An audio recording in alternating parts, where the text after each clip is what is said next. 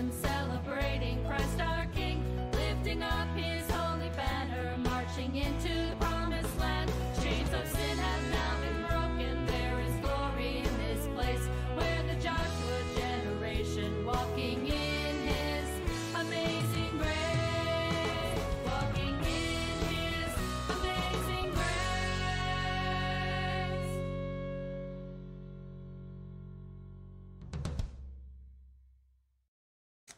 Well, greetings, everyone. Welcome to Heartline Ministry.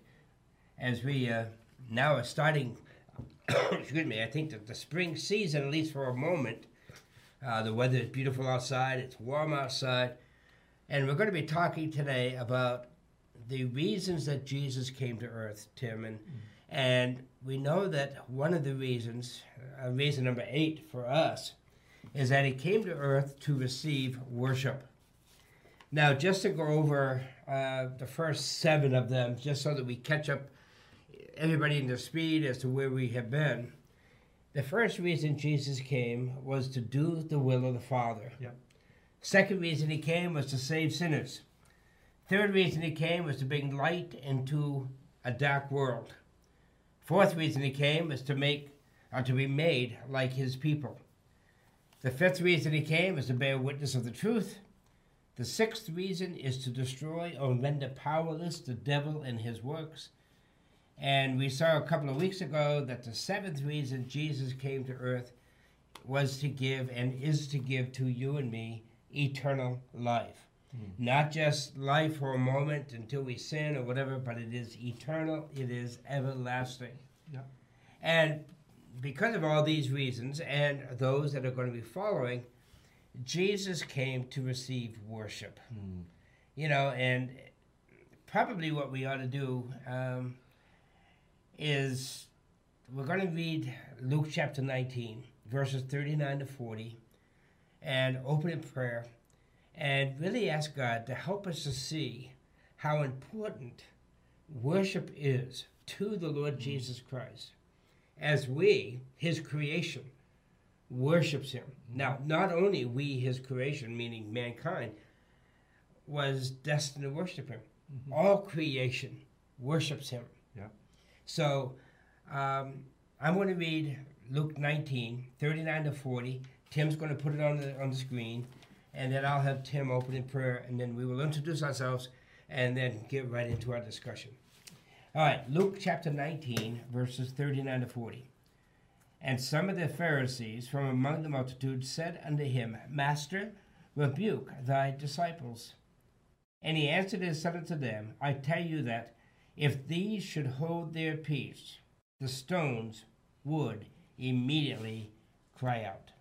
Tim, would you ask the Lord to bless our time? Sure.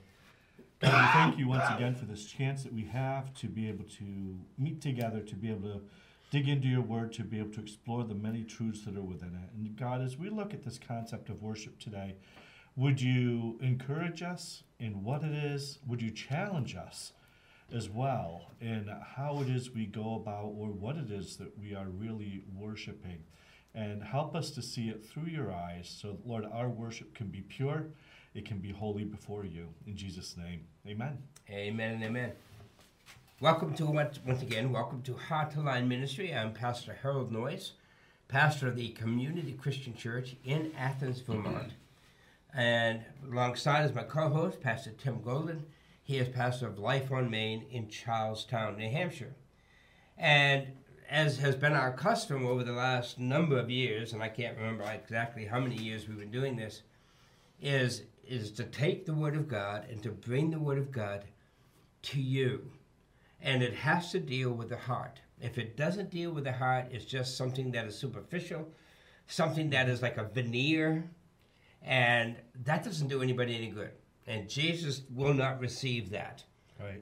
And what we need to do is we need to learn what it is to worship. So Tim, excuse me, why don't you kind of share with us your thoughts on worship, what worship is, maybe what worship is not, and then we will get into our discussion of Luke 19 and a host of other scripture verses.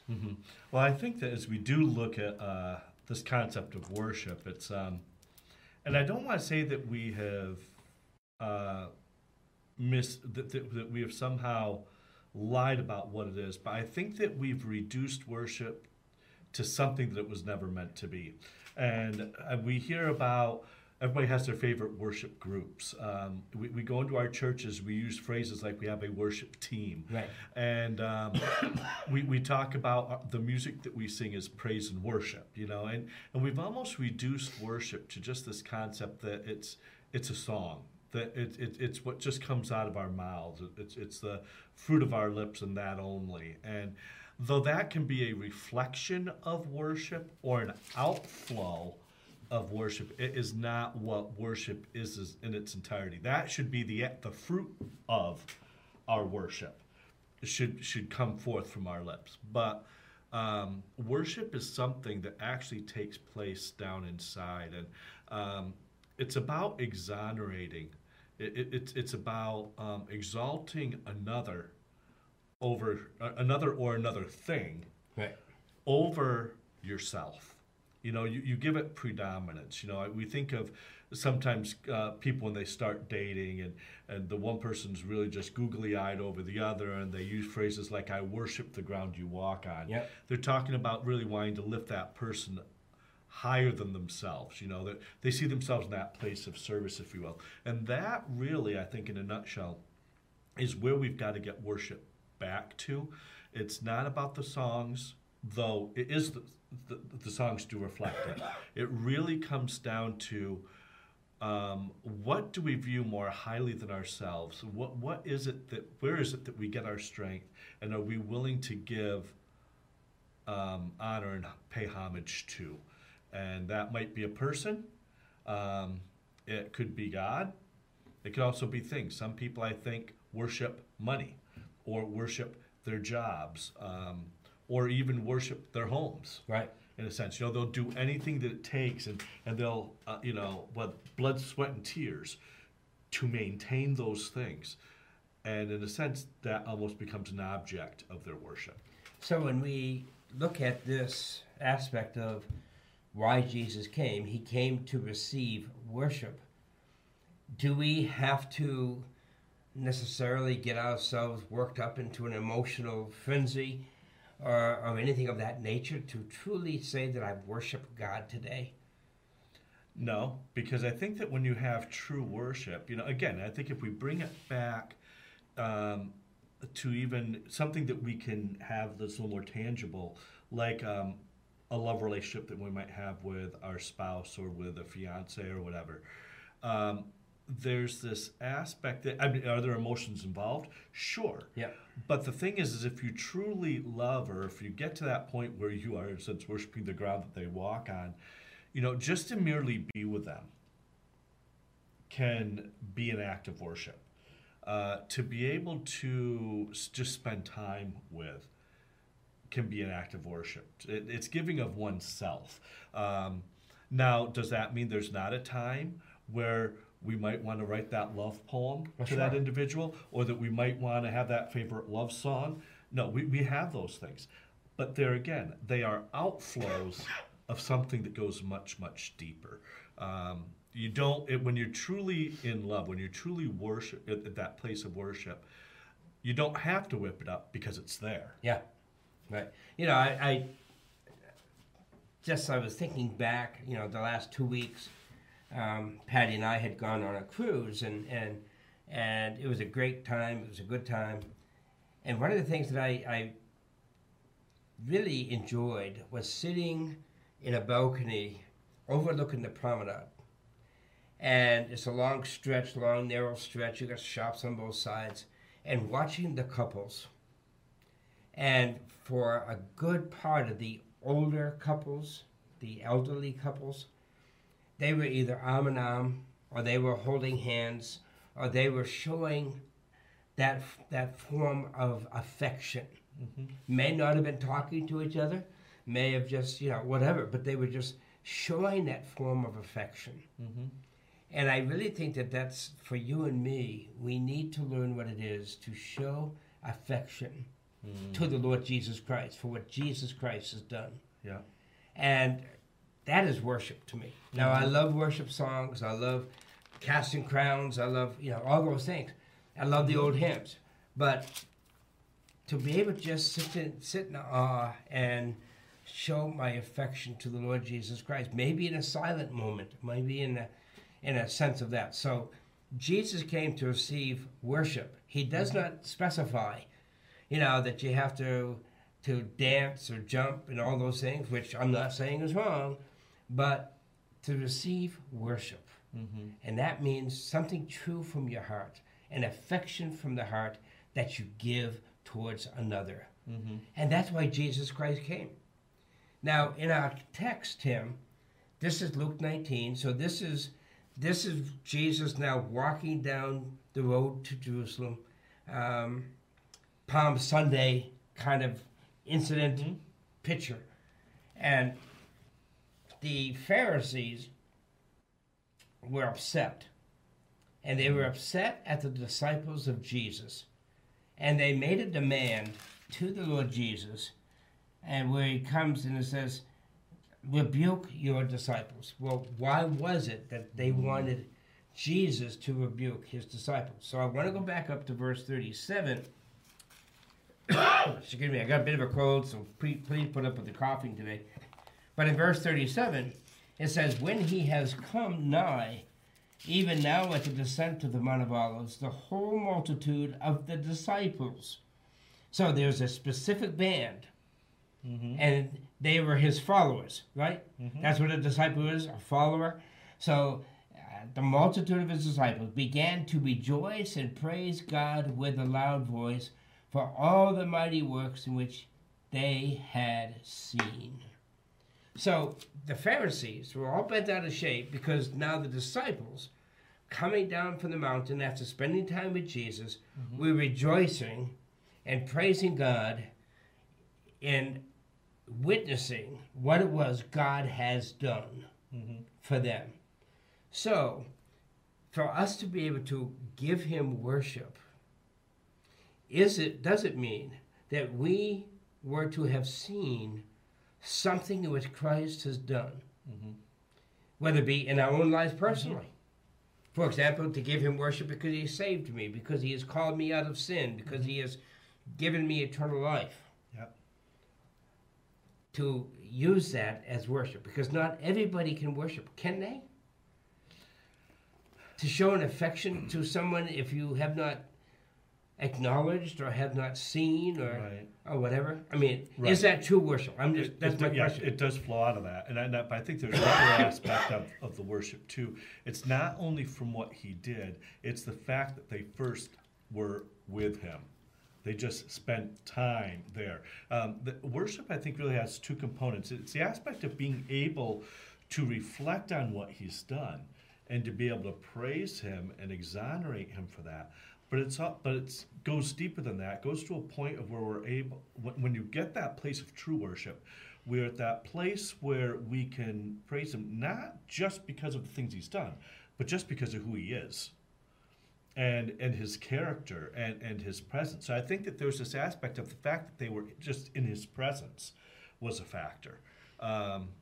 Being able to know that he was God. And of course, God kind of highlighted and underlined that through what he did. Right. And through the works that were accomplished, which just magnified the worship, I think, that much more. So you need to be able to have that experience with another to be able to have true worship. To be able to worship. Now, one of the things that I find in this portion of Scripture, and we're going to look at others, but in this portion of Scripture, that is that saying, blessed be the King that cometh in the name of the Lord, peace in heaven and glory in the highest. And in order to be able to show a picture or give a picture of showing this respect, this honor,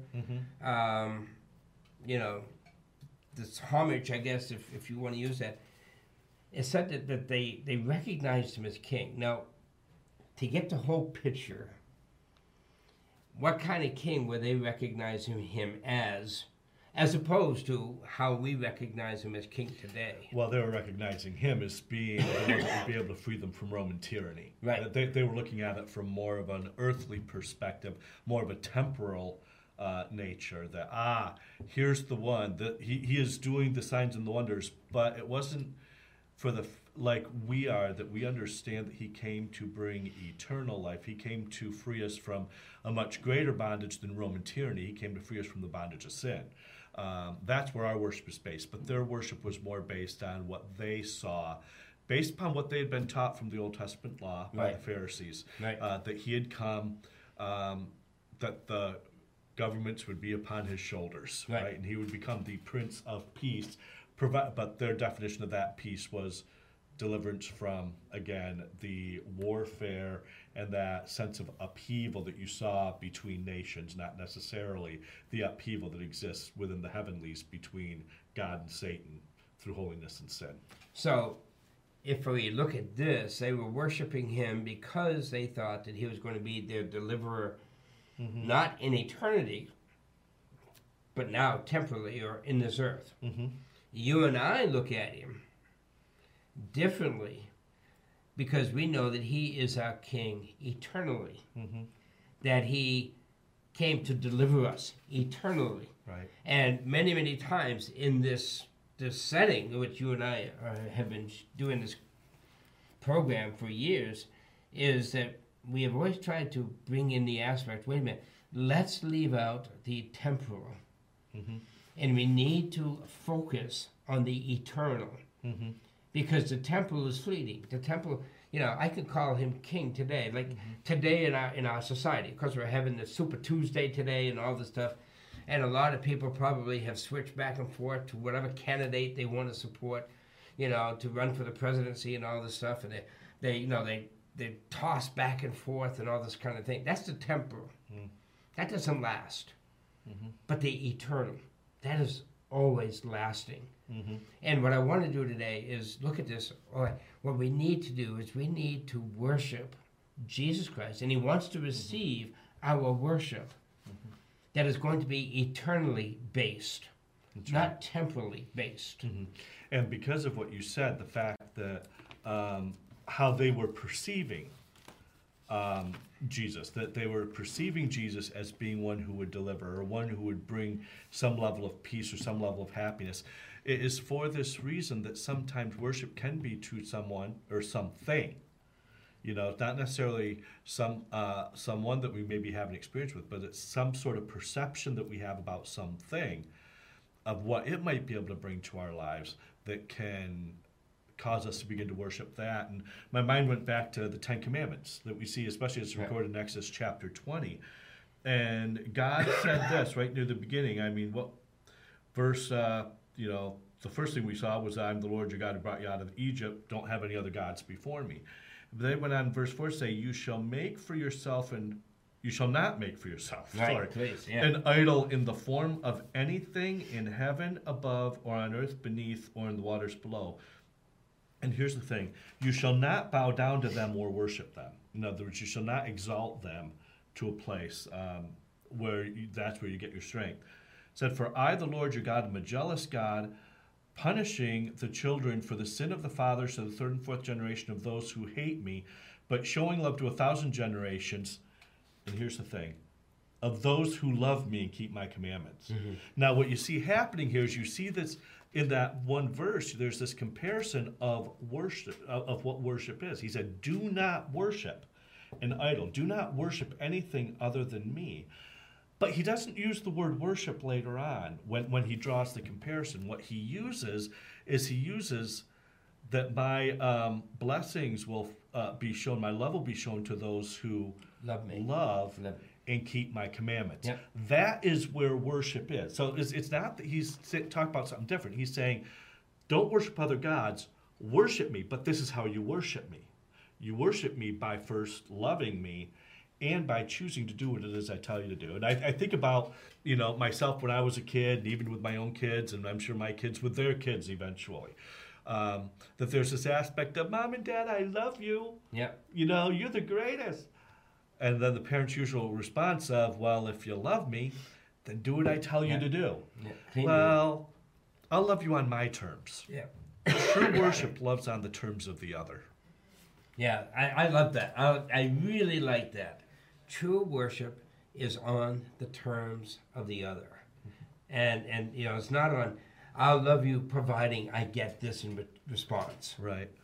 No, I'm going to love you no matter what response I get because I love you. We love him. Why? Because he first loved us. He didn't love me because he knew that I was going to respond to his love. He just loved me because he loved me. And that is, to me, that is such a key element to Jesus coming to earth to receive worship. Now, at lunch, we were talking about the difference between, for example, the worship of angels, Jesus receiving the worship of angels, and Jesus receiving the worship of humanity.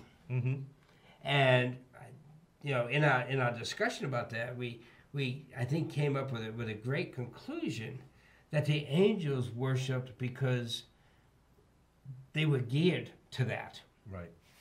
All right. Humanity, you and I, we worship because God has given us a free will to make a choice to worship him. I would much rather have my grandkids, for example, come and give me a hug on their own than having their mother and father go and say, no, you got to go hug grandpa. You got to go, oh, do I have to, kind of thing. And then he'll come over and just kind of give me a little, no, to me, it's so much better when I can receive that hug from my grandchild because my grandchild wants to hug me. It's the same thing with me and my wife or whatever. Does Patty need to keep egging me on saying, I love you, I love you, I love you? Or is it better for me to go to her and say, honey, I love you, without her asking for it, without her, you see, that to me is where worship is. Yeah. And we saw that where you looked in Exodus, where there's a key phrase there that he is a jealous God. Now, with that in mind, isn't jealousy a sin? Yes. So and no. You knew that was coming. Yeah, I knew. Yeah. So, but and why is it okay for Jesus or for God to be a jealous God? Well, the difference with God is the fact that we were created by him. When we think of jealousy, like if I'm jealous of you, I'm jealous of maybe something that you have or something that you have achieved that I have not. Yeah. And I want what you have. There's a coveting after you or something of your achievements or something of your possessions that I lacked, that I have always lacked, I just really want. With God, we were created by him to be in relationship with him. We were created with this aspect to have that relationship, and out of that relationship to make that free will choice to worship him. And so when we choose then to give our worship somewhere else, we are stealing away from him what is rightfully his.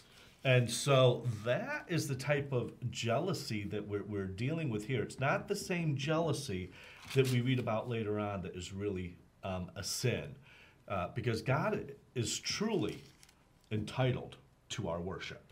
In fact, Scripture tells us that there will come a day that even though we have the choice to worship now, there's coming a day when I guess you could almost say that choice is going to be removed because it said that when Jesus comes again, every knee, and you look up that word every in the original Greek, and it means every. There's not no exceptions. There's not one single person whose knee is not going to find themselves bowing before him in some form of worship, and so I'd rather make the choice now when it's my choice. Yeah. And I can and I can not just reap the blessings, but to be able to really see the fruit that comes from having this kind of a relationship with the Most High God. Colossians, Paul writes for us that we were not only made by him, but we were made for him. And to me, that holds a tremendous weight as far as, wait a minute, he deserves our worship because not only did he create us, but he created us to have the privilege of having a relationship with our Creator. Mm. You know, you have a craftsman, whether it be woodcrafts or whether it be pottery or whatever. You know, that potter or that craftsman may think that he has a relationship with that bureau or whatever it is that he's made, but the bureau does not return it. Mm-hmm. God, in creating you and me, he made it so that you and I could return his love back to him. And that's how what I see worship is, not because I have to, but because I want to. You know, I really want to worship him. I really want to return to him the love wherewith he loved me. And not only the fact that we want to, but there's also that aspect which we don't think about enough. The fact that we get to. Yeah. Is phenomenal, because we're talking about that now we have fallen. You know, there's that disobedience that's taking place. There's sin that's entered in the picture. But we worship not because we have to. We do want to, but the thing is, the want isn't enough unless he first paved a way for us to get to worship him. Yep. Because unless he did something to bridge the gap between us and sin, that separation would still be there. But by sending Jesus Christ, he paved the way for us, because of his shed blood, to be able to wash away our sins, so that now we actually get to come back into his presence and worship him in true humility and with all reverence and with all awe. Yeah. Can you imagine? I mean, it's only because of the grace of God, only because of what Jesus Christ did upon Calvary's tree, that you and I would have any hope of being able to go before the very throne of God and enter in boldly, according to Hebrews, enter in boldly and worship him. Out of Isaiah chapter 29, verse 13, it says this: "Wherefore the Lord said, for as much as this people draw near with their mouths and with their lips do honor me, but have removed their heart far from me, and their fear toward me is taught by the precept of men." Man, what a mouthful of gigantic words are here for us, where he is saying to us, look, he says, so people may, you know, you hear it on the street all the time, you hear it when you're talking to people, oh, I want to thank God for this, or I want to thank God for that. You know, they give the lip service. But worship is more than just simple lip service. Right. Worship is an act of the heart. And we have that in verse 13. "And their lips do honor me, but have removed their heart far from me." So, if I just simply do lip service, I don't call that worship. That's just simply what it is. It's a veneer, it's a facade, it's meaningless. And I would even take it even one step further, that it's worse than meaningless.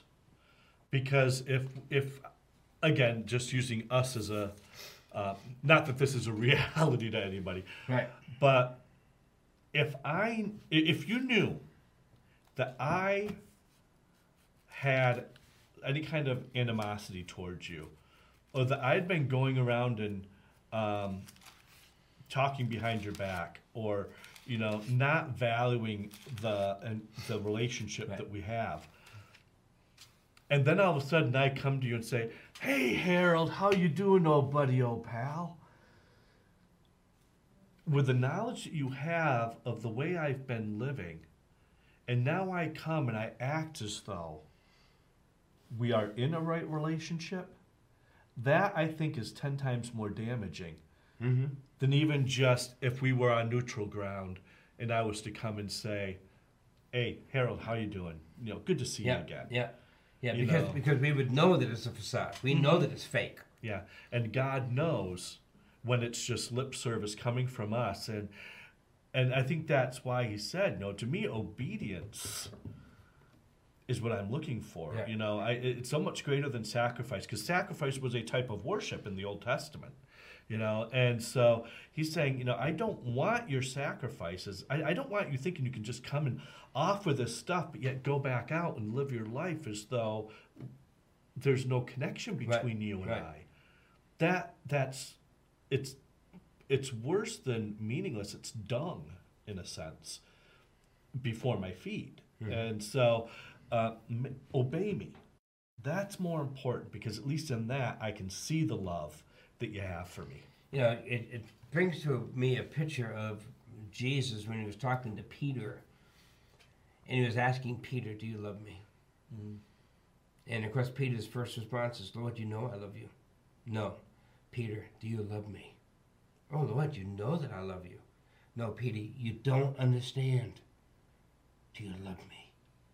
And then Peter goes and uses the only word that he knows. "Lord, you know that I phileo you."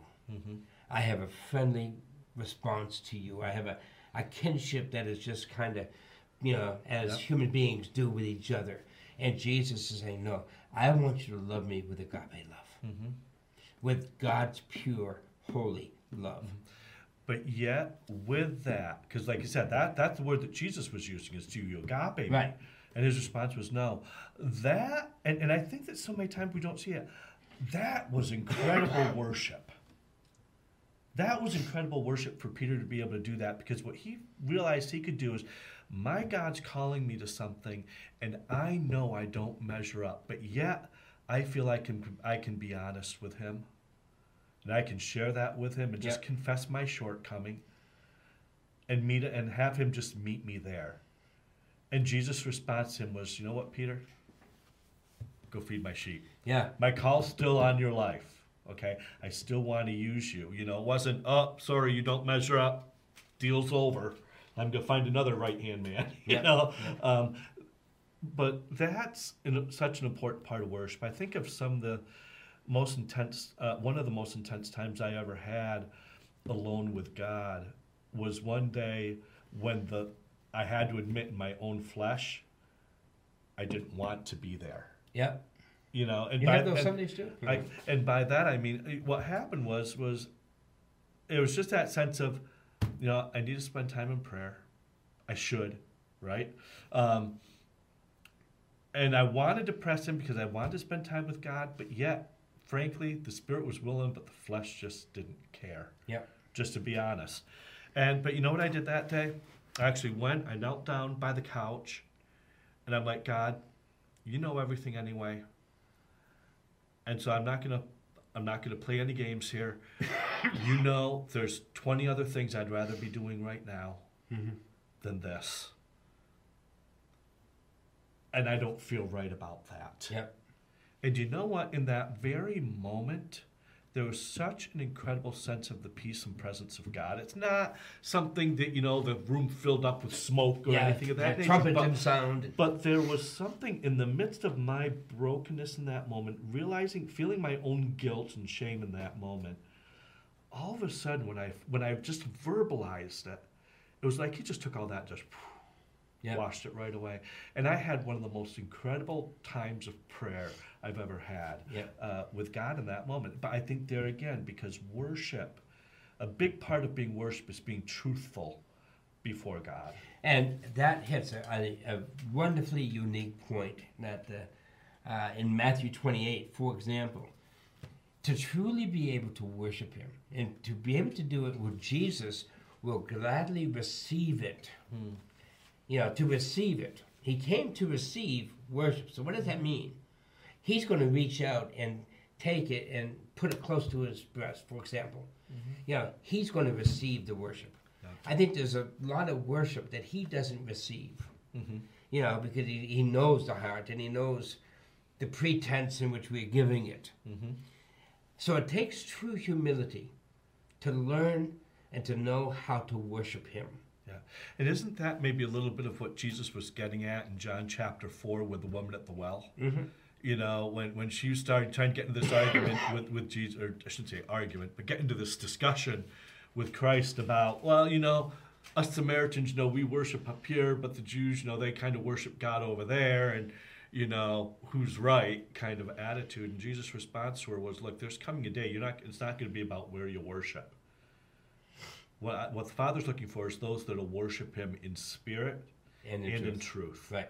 And there's that true humility. It's that true sense of where are you at, and it's not going to matter where you are.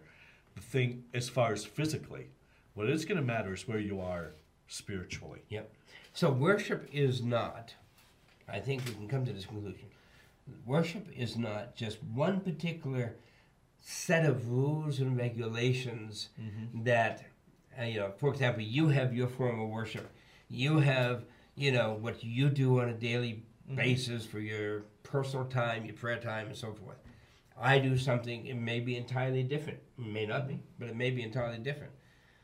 So worship is not in just one act. Worship is in a lifestyle. And he has come to receive our worship in our lifestyle. Now, that takes humility. There's a portion of Scripture here in Matthew 28 where Jesus has called his disciples in verse 9. And it says, behold, Jesus met them saying, all hail. And once he said the word all hail, now once again, this is after Jesus is resurrected. So it's, something his disciples really did not, but they knew his voice.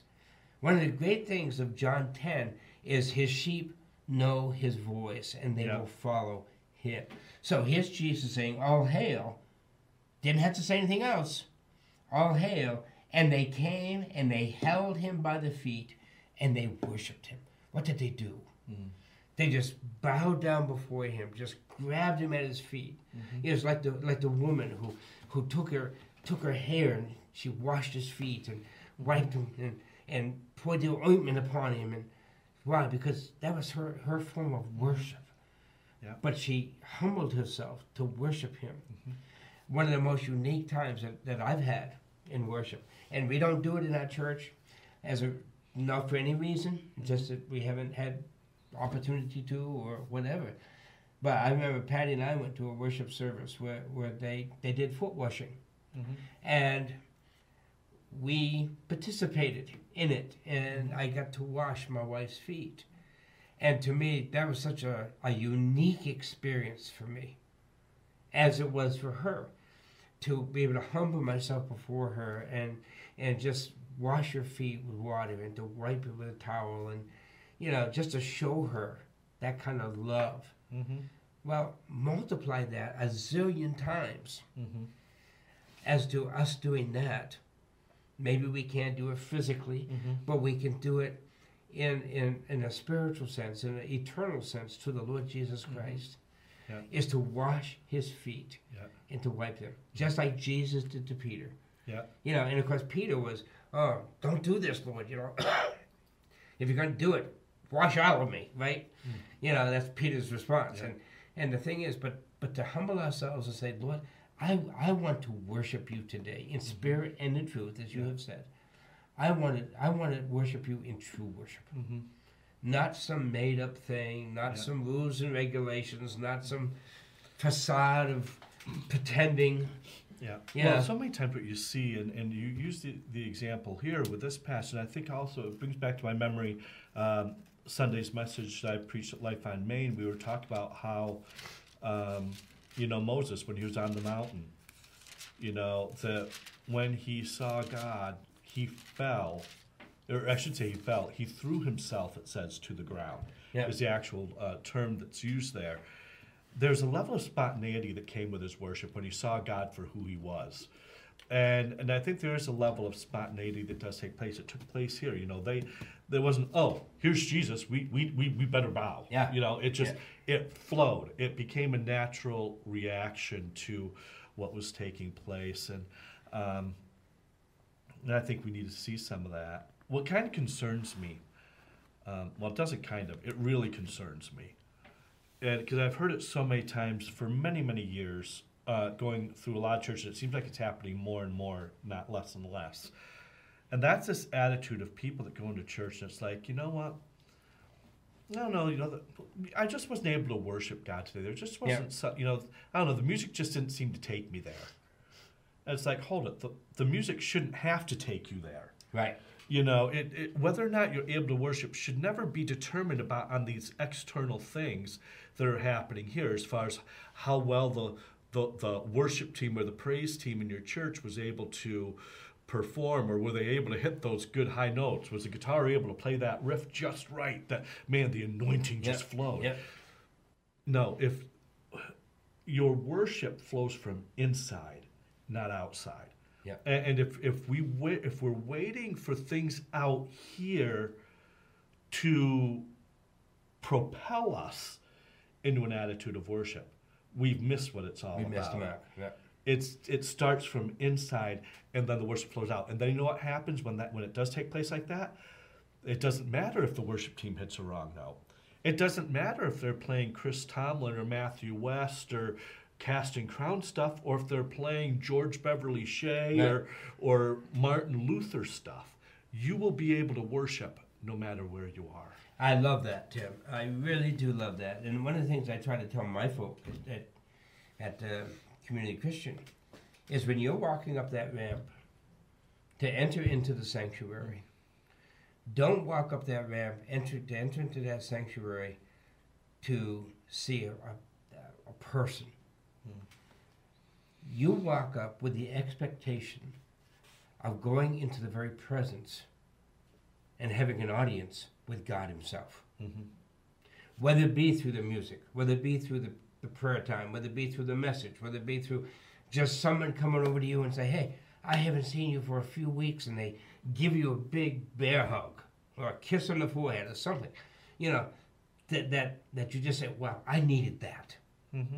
I needed that. So many of us want to, you know, we sit out in the congregation with our arms folded and say, okay, I dare you to impress me. Yeah. You know, wait a minute. That, first of all, that's not our job. And secondly, we're not the one in sin. You're the one, you know, because you are trying to put this thing where it does not belong. Right. But if we walk into our churches expecting to have an audience with Almighty God, Jesus said, where 2 or 3 are gathered in my name, there I am in the midst, right in the middle of you. Yep. And I ask my people often, who's sitting in that middle seat? Jesus Christ is. So let us sing for him. Yeah. Not for each other. I don't care if you're out of tune. I don't care if you have the worst voice in the world. Sing unto him. Make a joyful noise to the Lord. Yeah. Because he is the one who is receiving it. Yeah. You know, and it's the same thing with tithe and offering, the same thing, everything. Am I giving it to him? Yeah. And to me, that is the key. Yeah. I want to kind of switch gears just for a moment, Tim, because we only got like 5 or 6 minutes left, I think. All right, so why should we worship him? And I wrote up some things. I've been studying the book of Hebrews on Sunday mornings. And I wrote up just a couple of reasons why we should worship him, why he is to be worshipped, why he should be able to receive it and take it to himself and hold it to his bosom. One, he's superior to the angels. He's superior to them. There's so many people today who want to worship angels. Don't do it because you're being shortchanged. Why worship something that is second rate when you can worship Christ himself? You know, so in Hebrews chapter 1, verses 4 to 14, it tells us that he's superior to the angels. In Hebrews chapter 3, verses 1 to 6, it says that he is worthy of more glory than Moses. And you know how the Jewish people just gathered around Moses and, oh, talk to us, you know. Well, wait a minute. He is worthy of more glory than Moses. In chapter 6, and also in chapter 7, that he is superior to Abraham. Chapter 7, he is superior to all other high priests. Chapter 8, he is superior because he has established a better covenant. He has established the better, the perfect, the eternal covenant. Yep. Not one that is going to pass away, not one that's going to be thrown out. He has established a better covenant. We are to worship him in chapter 9 and 10 because he has established the best sacrifice. And what was that? The giving of himself. Yep. The laying down of his life upon Calvary's tree so that you and I could have eternal life. He paid the price for me that God looks at for all eternity and says, yes, they are bought and paid for. Mm-hmm. So that's why we ought to worship Jesus. Yeah. That's why he is worthy of our worship. That's it. You know, because some people say, well, you know, why should I worship this man? Why should I? Because look what he's done. Yeah, that's it. You know, just look what he has done for us, and look at all that he is. Look at who he is. You know, I mean, Yeah. he is the Son of God. That's exactly who he is. So I think that we really need to understand that and really need to speak of that. In Hebrews chapter 12, speaks that he is a better blood. Wait a minute. Why? His blood doesn't just cover my sins, his blood washes my sins away. Quite a difference in the blood of bulls and goats, and quite a difference of that. That's it. You know, so you have all these reasons. Why should we worship him? Why is he worthy of our worship? Mm-hmm. Did he come to receive worship? Because we need to see him for who he is. And That's do it. that. I was just trying to look up. Couldn't find it though. There was probably because it was so long ago now. But back in probably the mid '80s, there was a group called Truth, and I know I won't be able to recall all the words, but they kind of hit on this whole concept. And the way it started off is, you know, just the way that he was born, that miracle alone should deserve our worship. Yep. You know, and it goes on to list a number of other different reasons throughout the course of that song. But the whole title of the song and the last phrase of the chorus is this: what does he have to do that he hasn't already done Yep. before we'll worship him? You know, and I think we sometimes have to just ask ourselves that hard question. There really is, even if he did nothing else from this point forward, shouldn't make a hill of difference as far as whether we worship him or not. Right. Because everything else he's done up until now is more than reason enough. Yeah. You know? You know, and that is the thing, and I think that sometimes we forget. You know, we sing a wonderful song at our church, and the chorus goes, "For me, he died. For me, he lives." You know, and we need to, we I think, have forgotten the fact that he came for me, to give his life for me. And because of that, he is worthy of my worship, because he's done it. I mean, I've heard tales of people who were in a very desperate situation. Someone came around and literally saved their life. And those people whose lives were saved felt indebted to that one that saved their lives. Well, how much more so should you and I Right. be indebted to the Lord Jesus Christ for saving my life from going into an eternity of hell and going into an eternity to be with him forever. And not from the standpoint that he holds it over our Right. head. You know, it's not a level of debt. I mean, we know that when he forgives us our sins as well, that he does it and he forgets it. Right. You know, it's off the slate, but it's the sense of indebtedness that we bring to the table, not that he's bringing. Oh, sure. And so, Yeah. yeah. Yeah, because I don't think that Jesus is, going to say, Harold, you owe me. Harold, you owe me. Harold, you owe me. No, that's man's way of doing it. No. It's a sense of, wait a minute, Lord, I know I owe you because this is what you did for me. You left heaven. You left the splendor of glory. You left the worship of angels. You left the presence of your Father. You left all of that. Took on flesh Yep. so that you could die. That doesn't make any sense to me. No. But you know something? You did it. Yeah. And therefore, I need to worship you. I'm in need of worship to worship him. Right. That's what I'm in need of. And if we can just help our audience to say, wait a minute, we are in need of getting back to worshiping the Lord Jesus Christ, because he came to receive worship. Now, there's a great worship course that came out. What was it now? It's probably right around the turn of the millennium, called The Heart of Worship. It's like I'm coming back to the heart of worship.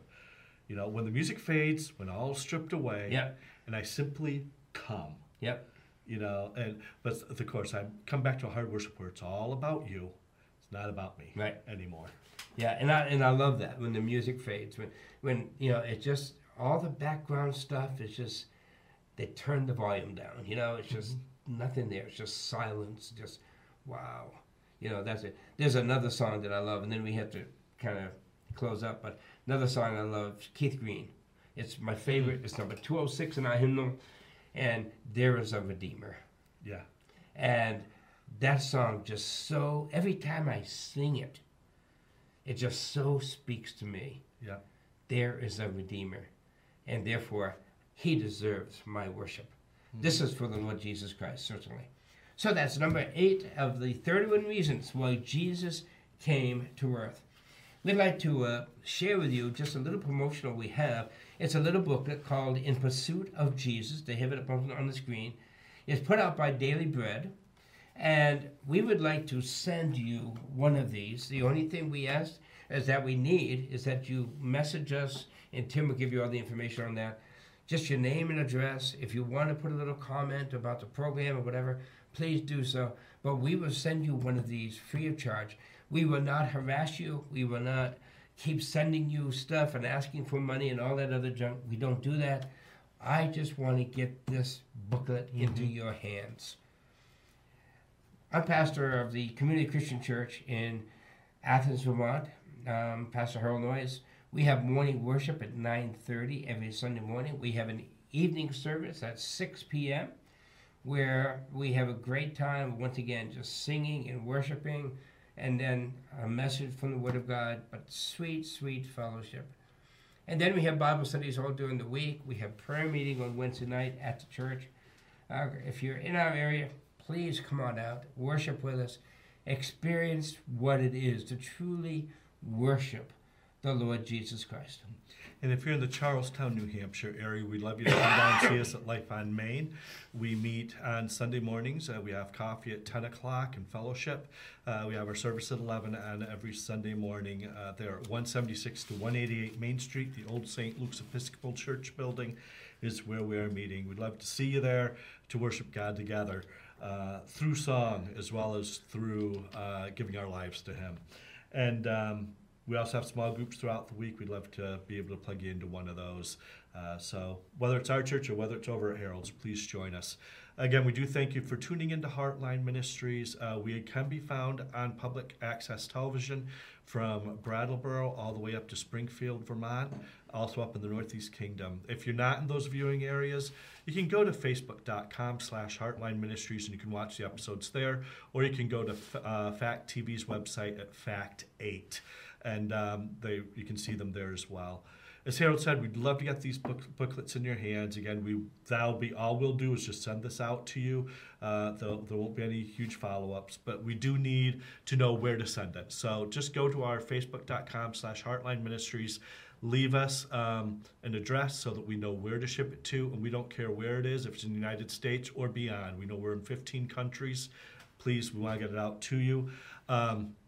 So that's available. If you do not have access to Facebook, just drop me an email at office.lifeonmain.org. And again, just give us the address information and we'll get it out to you.